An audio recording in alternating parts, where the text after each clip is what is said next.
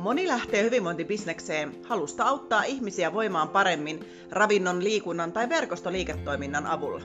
Unelmana on rakentaa täysipäiväinen bisnes, joka mahdollistaisi joustavat työajat ja paremman tulotason.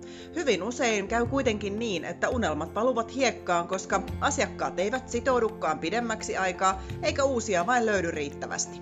Syy ei kuitenkaan ole sinussa, vaan siinä, että tarvitset vain hieman lisää markkinointiosaamista ja tehokkaampia työkaluja. Tässä podcastissa kerron sinulle kaikki salaisuuteni siitä, kuinka verkostobisneksen avulla ja markkinoimalla tuotteitasi sekä palveluitasi täysin uudenlaisella tavalla saat someseuraajasi kiinnostumaan siitä, mitä sinulla on tarjolla, ja hiljalleen kasvatat heistä maksavia, sitoutuneita asiakkaita. Olen ravintoneuvoja Tiina Halko. Lämpimästi tervetuloa Menesty hyvinvointiyrittäjänä podcastini pariin.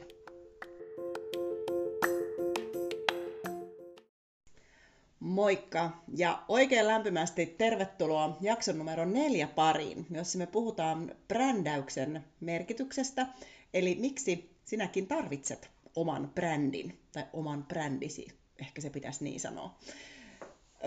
Eli tosiaan se, että jos me toimitaan tuolla online-markkinoilla, sosiaalisessa mediassa, niin meidän täytyy jotenkin löytää tapa, miten me erottaudutaan siellä. Tavallisessa elämässähän me voidaan sitä meidän brändiä tuoda ihan eri tavalla esille, mutta täällä sosiaalisessa mediassa on tosi tärkeää se, että on niin kuin aika kokonaisvaltaista tämä markkinointi ja se brändäys. Eli brändi ei niin kuin missään tapauksessa tarkoita sitä, että sulla pitäisi olla vaan niin kuin ne tietyt värit, millä sä tuut esille, täydelliset nettisivut, valokuvat, tavallaan se ulkokuori, vaan brändäys on hyvin pitkälti sitä, että mitä sä teet niin kuin siellä sisällä ja mitä sieltä sisältä kumpuaa. Ja se on se kaikista niin kuin kallisarvoisin omaisuus, mitä sulla voi niin kuin olla, kun sä sitä omaa brändiäsi lähdet rakentamaan. Ja se on oikeastaan se kaikista erottavin tekijä, millä sä pystyt oikeasti nousemaan esille. Silloin kun mä oon itse aloittanut yrittäjänä, niin brändäyksestä nyt ei kukaan tietenkään puhunut yhtään mitään, ja silloin brändäys kuuluu oikeastaan vaan noille isommille firmoille, ja ei jotenkin ikinä ajatellut, että brändäys voisi niin kuin koskettaa minua yksityisyrittäjänä, pienyrittäjänä, ravintoneuvojana. Mutta tänä päivänä se on oikeasti tosi iso ja tärkeä asia.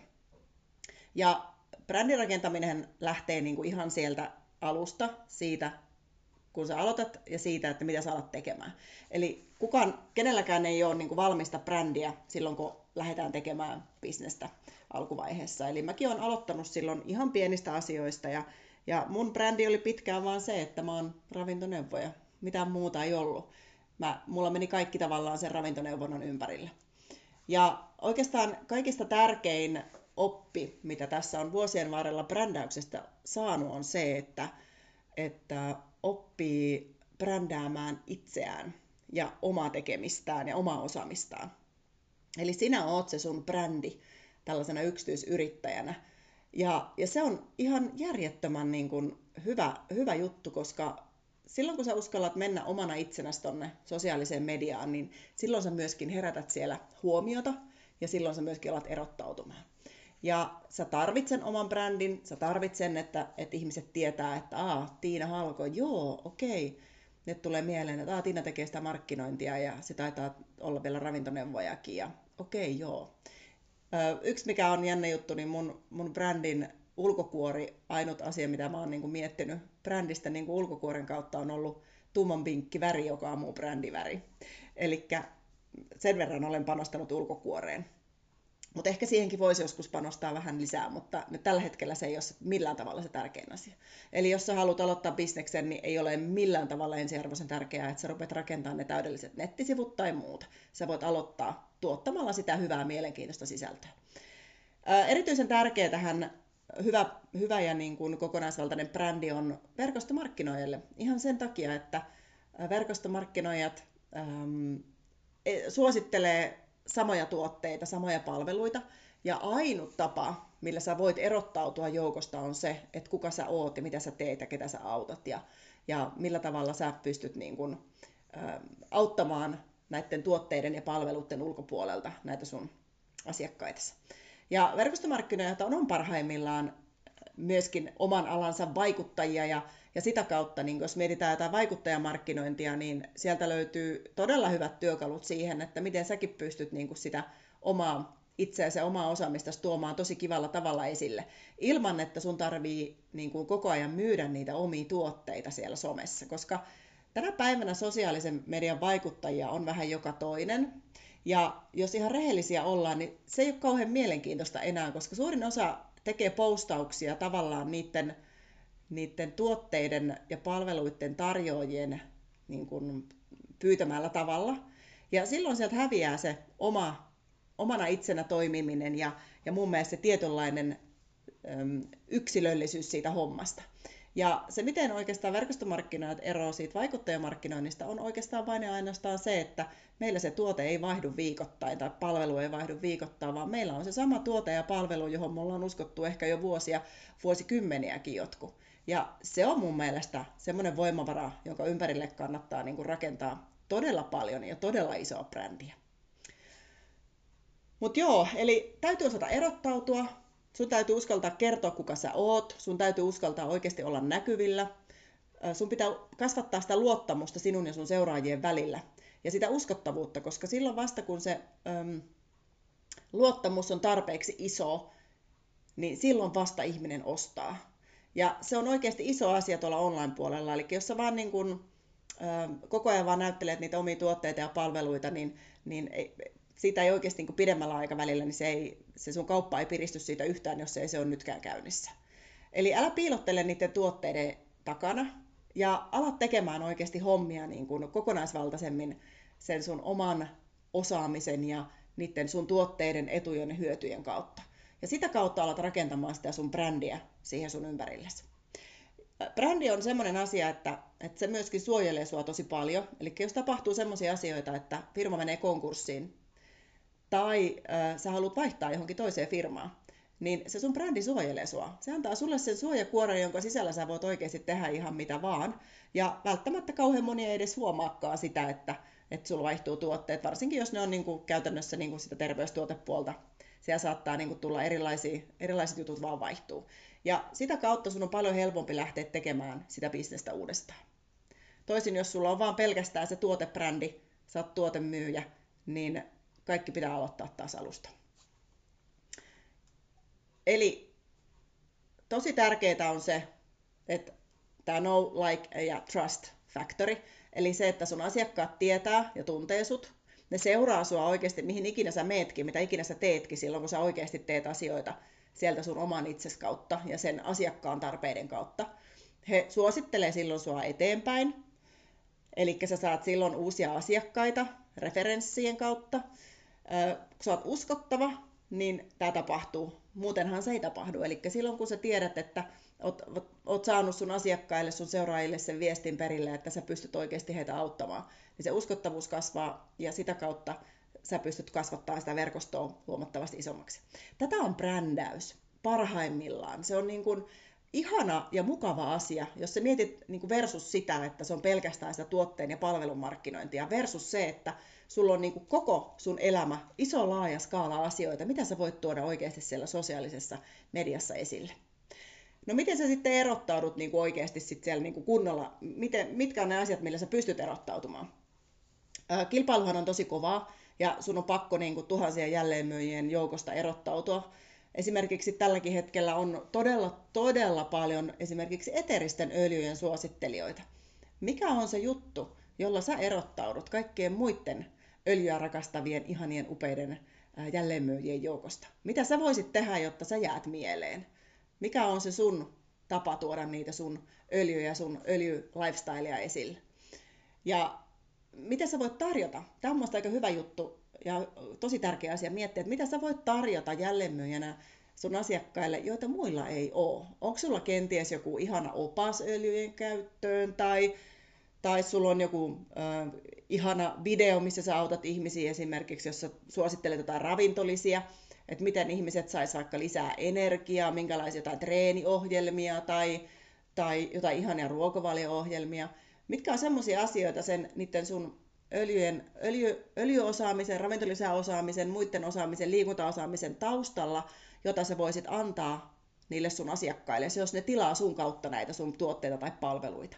Mulla on esimerkiksi itsellä se, että kun mä suosittelen ravintolisia, jotka auttaa suoliston ja painonhallinnassa, niin mä tarjoan kaikille niille asiakkaille, jotka tilaa mun kautta näitä ravintolisia, niin he saa mun kautta ilmaiseksi 4 viikon ruokavalio-ohjelma, joka on huikea asia tänä päivänä, että sä saat oikeasti niin kuin hyvän ruokavalio, millä sä pääset alkuun.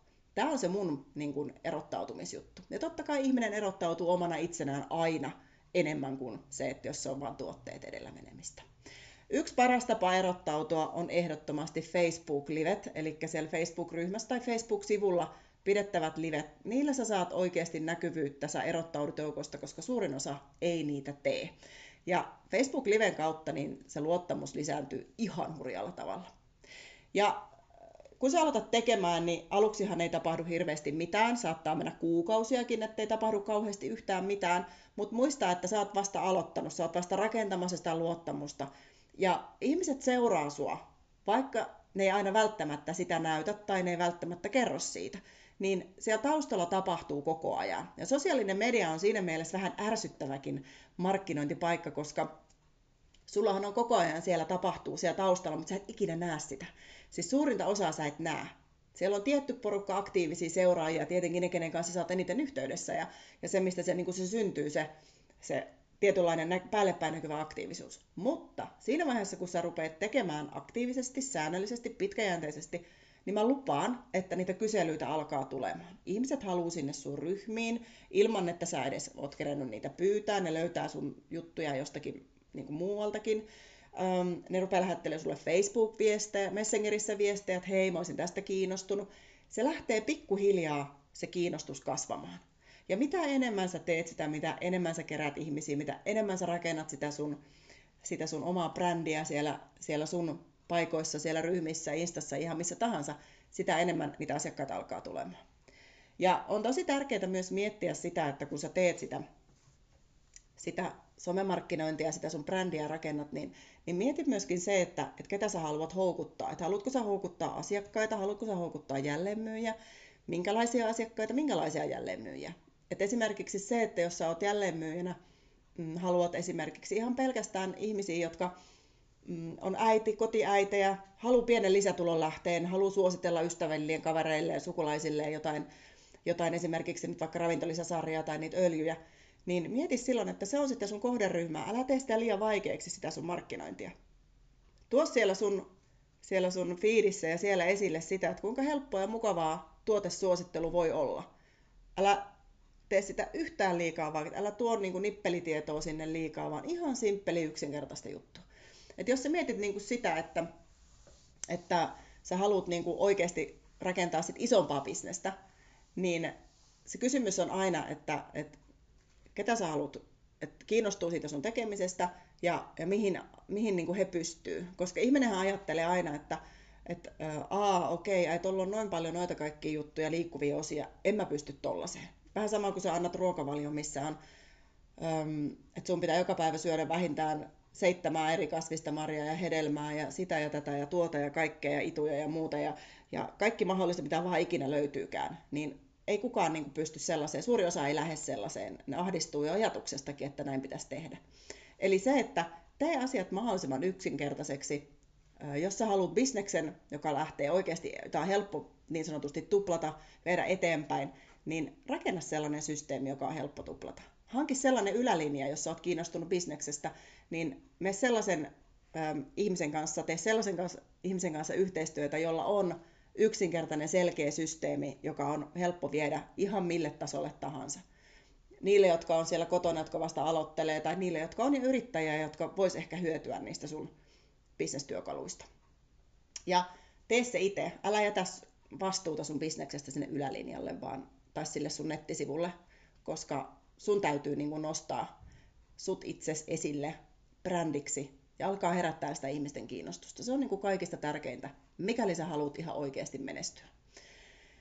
Jep. Viimeisenä on se, että on tosi hyvä aina välillä pysähtyä sen oman brändin äärelle ja käydä katsomassa ne omat Facebook-sivut, Facebook-profiilin, Instagramit, kaikki ne, missä sä niin kuin toimit, YouTubeit, ihan missä tahansa. Jos sä katsot sitä sun profiilia ja sitä sun Insta niin kuin ja sitä some niin kuin presenssiä, sitä, että miten sä tuut ihmisten niin kuin silmille sieltä hyvällä tavalla, niin miltä se näyttää? Jos sä niin kuin katot sitä sun profiilia, Insta-profiilia esimerkiksi nyt täysin ulkopuolisena, niin onko se sellainen, että se kiinnostaa just sitä kohderyhmää, sitä ihmistä, jonka sä haluat asiakkaaksi tai sun tiimiisi? Lukeeko siellä, että kelle tämä on ja mitä sä teet? Selvästi, kivasti, mukavasti. Koska jos sä vastaat itse itsellesi, että no en mä kyllä ehkä tulisi, niin ei silloin tule kukaan muukaan. Niin silloin on aika oikeasti pysähtyä sen äärelle, että siellä ei ole kaikki ihan niin kuin pitäisi olla. Ja se on todella hankalaa se somemarkkinoinnin tekeminen, jos niin kuin lähtötilanne on jo vähän huono. Eli jos sua kiinnostaa ja haluat oikeasti rakentaa sellaisen niin kuin todella kivan ja mukavan tavan tehdä somemarkkinointia ihan sieltä alusta, sieltä Insta-profiileista, Facebook-profiileista lähtien sinne, kun se asiakas ostaa sulta, niin mun 1 tunnelin taktiikka on juuri sellainen valmennus, joka vastaa kaikkiin näihin kysymyksiin. Se on 7 moduulin valmennus, jossa ei ole kovinkaan pitkät ne moduulit. Siellä on aina some-vinkit, työkirjat, kaikki tähän liittyen, tähän yhteen moduuliin aina liittyen, ja sä saat sieltä todella paljon hyvää tietoa, työkaluja ja ajatuksia ja sellaisia herättelyä siihen, että minkälaista se somemarkkinoinnin oikeasti pitäisi olla. Ja ehdottomasti suosittelen tutustumaan. Mä laitan linkin tuohon podcastin alla. Toiseksi, jos sä oot kiinnostunut tekemään mun kanssa yhteistyötä mun verkostobisneksen kanssa, niin tuolla on myös alhaalla linkki, mistä sä voit ottaa muhun yhteyttä.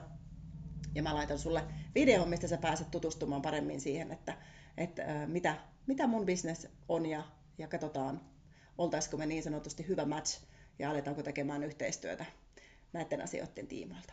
Hei, ei muuta kuin kiitos, että kuuntelit ja palataan asiaan taas seuraavassa jaksossa.